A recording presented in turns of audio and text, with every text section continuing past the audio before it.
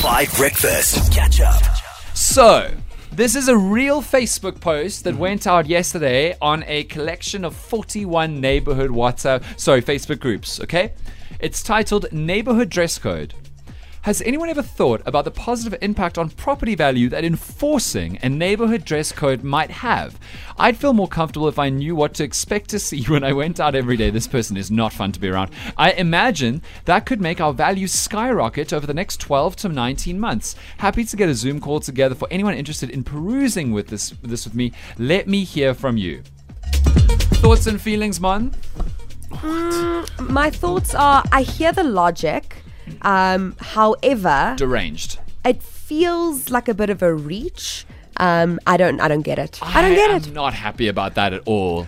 You have to go outside in your own home, in your own complex, on your own street, in a dress code. But this is the problem, because what about the people who go out in their PJs?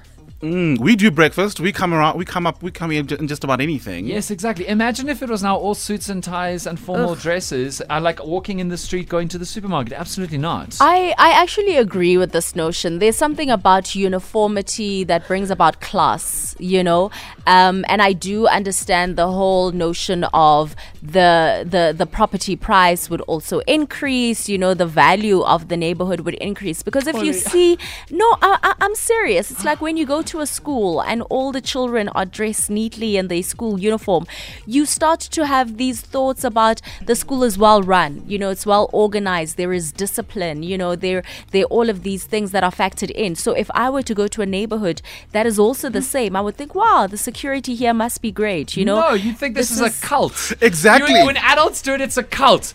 Have you ever seen the military or the police? You're like, oh no. You run. I don't even be able to. Discipline on your own streets? So when you see our police officers in their uniform, you think cult? No, I don't obviously think cults. I think they work for the government. But if you walk into a neighborhood and everybody's in the same uniform, I'd start sending out SOSs. There's a Charles Manson figure somewhere smoking a pipe in a bathroom. Literally, it is so. But also, it's your own space. You've got to be able to express yourself. You know what I'm saying? Although I do remember an incredibly famous and funny joke from one of South Africa's best comedians, Stuart Taylor, who said that he lived in an area where they wanted to increase the property value of the area. And what's the one thing that's only in very, very expensive areas? Areas with trees. Yeah. Yes. Okay. So, but like, there's some areas that have trees. You can't go plant a tree. So, like, what comes with trees that goes, ooh, this is a nice area?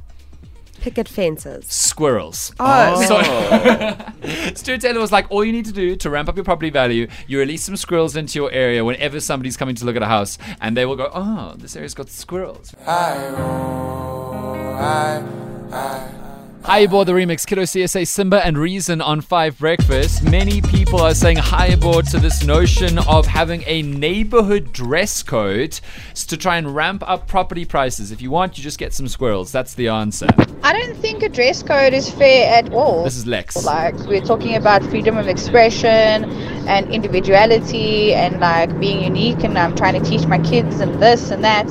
And it's like, oh, not only are you going to wear a uniform for at least a minimum of 12 years of your life, but thereafter you're probably going to be forced to wear a neighborhood dress code. Listen, a couple of years ago, I was like, I'm bored. I shaved my head, colored my hair a whole bunch of colors for like 5 years. Like, what, am I going to get kicked out of the neighborhood? No. Well, it depends on what color of hair, It depends what color of hair you dyed, probably. Okay, so that's Lex. Carrie on WhatsApp says it's giving Handmaid's Tale, which is an extremely good comparison. How's it going, 5 team? Yeah. And this is Kyle. In Durban, we're definitely going to have a dress code in amongst our neighborhoods of floral shirts, baggies and slops, just to keep up with the theme. And then when we walk past each other, we'll be like, wahala masala, bro.